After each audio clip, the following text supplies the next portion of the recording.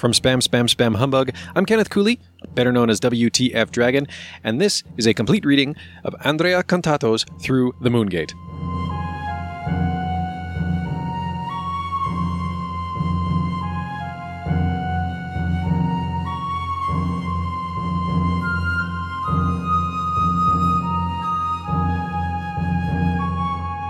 October 12, 2008, 0701 UTC.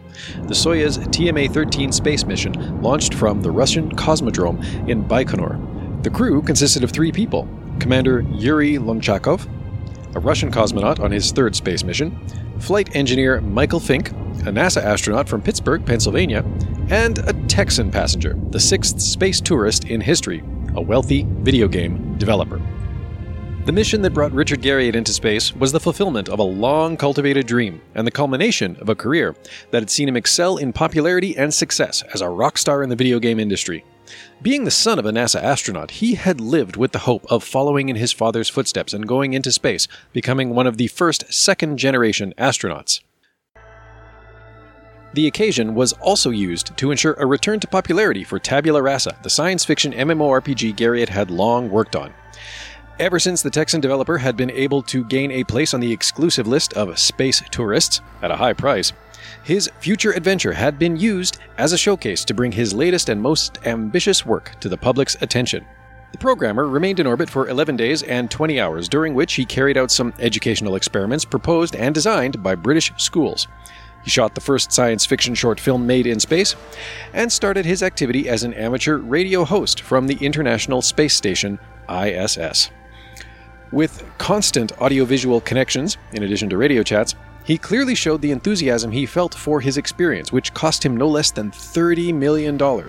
Back on Earth, and still in quarantine, he signed a press release dated November 11, 2008, which NCSoft immediately issued, explaining how the journey had changed him and his priorities, pushing him to seek new interests and to leave the development of video games.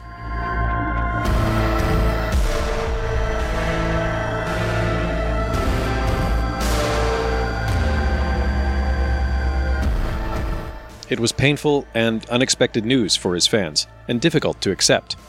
But in a certain sense understandable, at least for the most sensitive or empathetic. However, the ranks of those much less indulgent were more numerous. Industry journalists, game enthusiasts, and players openly criticized, ridiculed, and ranted about the millionaire who had bought a ticket to the stars and abandoned his latest creation upon return from space. The advertising campaign for Tabula Rasa had attempted to use the space adventure of its designer in an attempt to increase publicity for the game. But whatever goodwill they might have won was almost immediately annihilated in the harsh opinions and in the poor results achieved by those ads, and everything turned against the already worn-out image of Garriott's MMORPG. The belief that Tabula Rasa would not survive the departure of its creator for long immediately spread, and it didn't take long for fears to materialize in an official statement. On November 24, 2008, NCSoft announced the closure of Tabula Rasa for the end of February the next year. And the public's amazement and disappointment with Garriott quickly turned into resentment. In the eyes of many, the decision of the Korean software house could only be the direct consequence of the abandonment of its creative director and executive producer. An MMORPG, more than any other game, requires a considerable investment of resources by its players, not only monetary, but especially in time spent to level up their characters. Richard's departure made the Tabula Rasa players feel abandoned, and the shutdown of the MMORPG made them feel betrayed. From a professional point of view, his dismissal from NCSoft and the closure of Tabula Rasa was a painful debacle. The worst part of the story was that Garriott's already opaque image had suffered a very hard blow from which it was difficult to recover. The video game industry is often anonymous, focused on companies, hardware platforms, and brands. Nonetheless, in Richard's case, the public had a close connection to a face and a name, and this relationship had become sour. For better or for worse, Richard was now about to come to terms with the disappointment of his fans. From a prodigy, a rich and lucky entrepreneur, then to an innovator in the video gaming industry, a creator of worlds, and new ways of playing and understanding RPGs, and finally an astronaut, Richard Garriott's career had been marked by great victories and difficult moments. In orbit around the Earth, he had reached the personal and professional peak of his existence. Similar to the trajectory of the rocket that brought him into space, after the apex, Garriott experienced the descent, but without brakes, nor parachutes.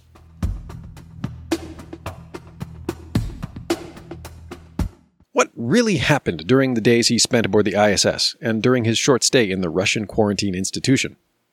What drove him to turn his back on his creation and let it be shut down? What other interests would he want to pursue? How was it that he had to sell his home, Britannia Manor, in order to cope with sudden economic hardship? Did he really want to leave the video game industry, to which he had made such an important contribution?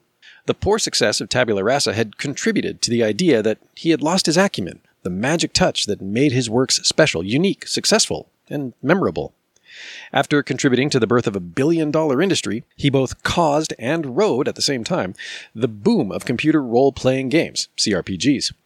During that process, he created a historic company whose name survived in Electronic Arts' digital distribution platform and anticipated, with brilliant intuition, the internet revolution, creating a new subgenre that for over a decade had dominated, undisputed, above all others in the gaming industry. Garriott seemed to have really lost interest in the development of video games. But was this really the case? The true story of Richard Garriott, how he contributed to the boom of the video game industry and changed the way we play, how he founded one of the most influential software houses, met with some of the most skillful developers, did business and clashed with companies well known in the history of video games, begins on Independence Day, July 4th, in 1961. To learn more, subscribe to Spam Spam Spam Humbug on Apple Podcasts, Google Play, Spotify, Stitcher, or wherever you get your podcasts. You can also find us on Anchor.fm at anchor.fm/SSSH podcast or at spamspamspamhumbug.com. To find out more about Through the Moongate, visit theira.it. That's theira.it. You can also find the book on Amazon. And of course, you can learn more about the book and its author at andreacantato.com. That's ANDREACONTATO.com. A big thank you to author Andrea Cantato for not only undertaking the effort of writing Through the Moongate, but also for agreeing to allow for it to be read to you in this and following Spam Spam Spam Humbug episodes. Tune in a couple weeks' time for the next chapter.